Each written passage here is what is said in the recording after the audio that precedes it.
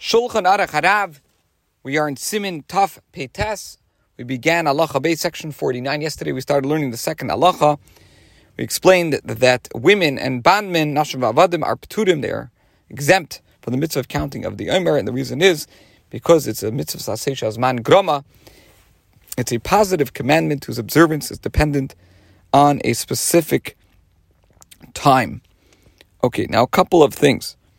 The Alter Rebbe, when he talks about an avodim, he's talking about an Eved Kanani, that's a Canaanite bondman, referring to a servant from any nation other than the Jews. Halachically, an Eved Kanani is not a free man, but is rather considered the property of his Jewish owner. Such a servant is given the option of accepting and observing all of the Torah's prohibitions and all of the Torah's positive commandments, whose observance are not bound by time.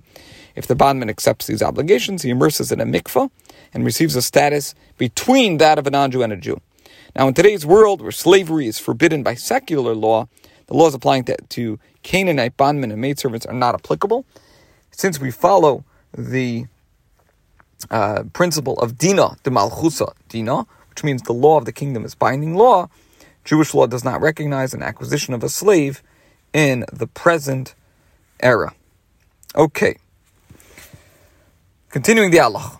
In certain regions, women have accepted this mitzvah upon themselves as a choiva, as an obligation.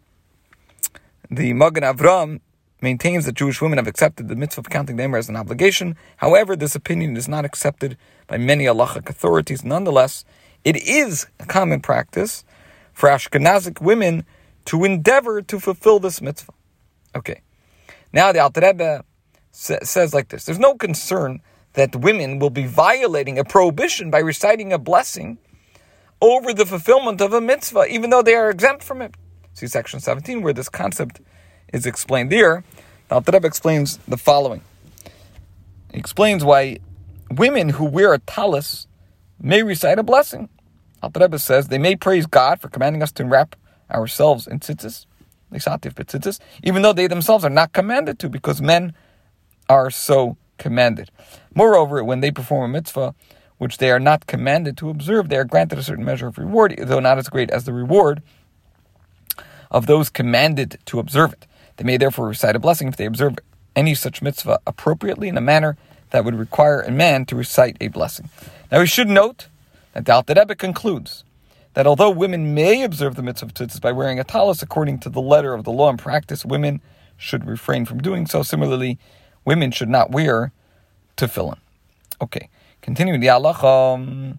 This mitzvah of the Omer, mitzvah zoyne heges ba'aretz uvechutza la'aretz b'fnei abayis v'shaloi b'fnei abayis. This mitzvah must be observed both in Eretz Yisrael and in the diaspora, both when the temple, the Beis Hamikdash, is standing and when it is not standing.